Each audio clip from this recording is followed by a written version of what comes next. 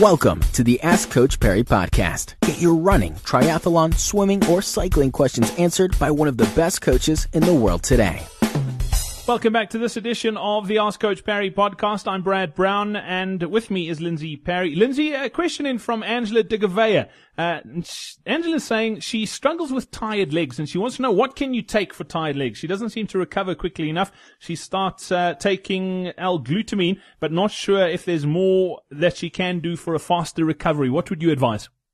Look, L-glutamine there's some studies that show that it really does help with recovery. I unfortunately can't talk to dosages right now.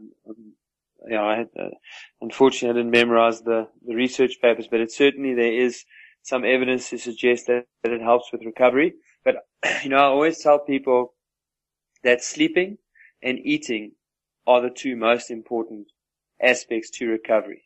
So provided the training load is sensible, so in other words, we're not building up too quickly, we're not doing too many high intensity sessions in a week, and we're getting the build up right, then the next step is you must make sure that you're getting some reasonable sleep, and you must make sure that your nutrition is really good, and very importantly that you're getting the right nutrition in within the first hour of exercise. So if you're doing high intensity sessions, or if you're running off your very long sessions, then it's absolutely critical in the first 15 minutes that you provide your body with carbohydrates to reload muscle glycogen and with protein so that the muscle repair process can begin.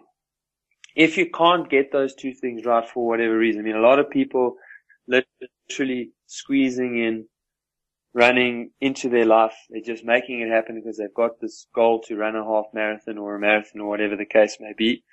And work is work. They're sleeping 3-4 hours a night. Food is optional. It's like when they see it, they eat it. If they don't see it, they don't eat it. And if you're in that situation, then you have to compromise on recovery, on training. So then you need to cut back on your training. You need to do a little bit less, but you've got to make sure it's normal to have legs that are a little bit tired.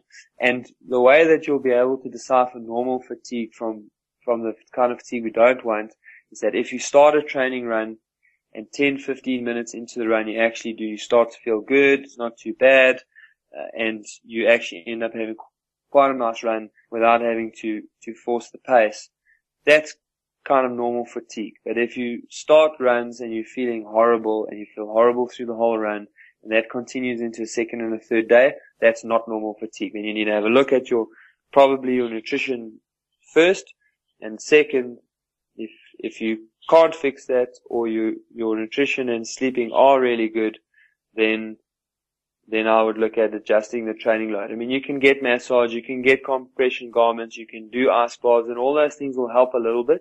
But if the fundamentals are not there, you're going to struggle. And if part of the fundamentals are that you're just doing too much for where you are right now, then those things are only going to help a little bit. You're going to need to cut back just a touch. Awesome stuff, Angela. Good luck. Lindsay, thank you so much for your time once again. We look forward to catching up in a couple of days' time. Don't forget, if you have a question you'd like answered, all you need to do is head over to the website, coachperry.com. You can get all the details there. Until then, from the two of us, it's cheers. Be sure to subscribe to the Ask Coach Perry podcast on iTunes, follow it on SoundCloud, or listen to it on Stitcher. Follow us on Twitter at Ask Coach Perry.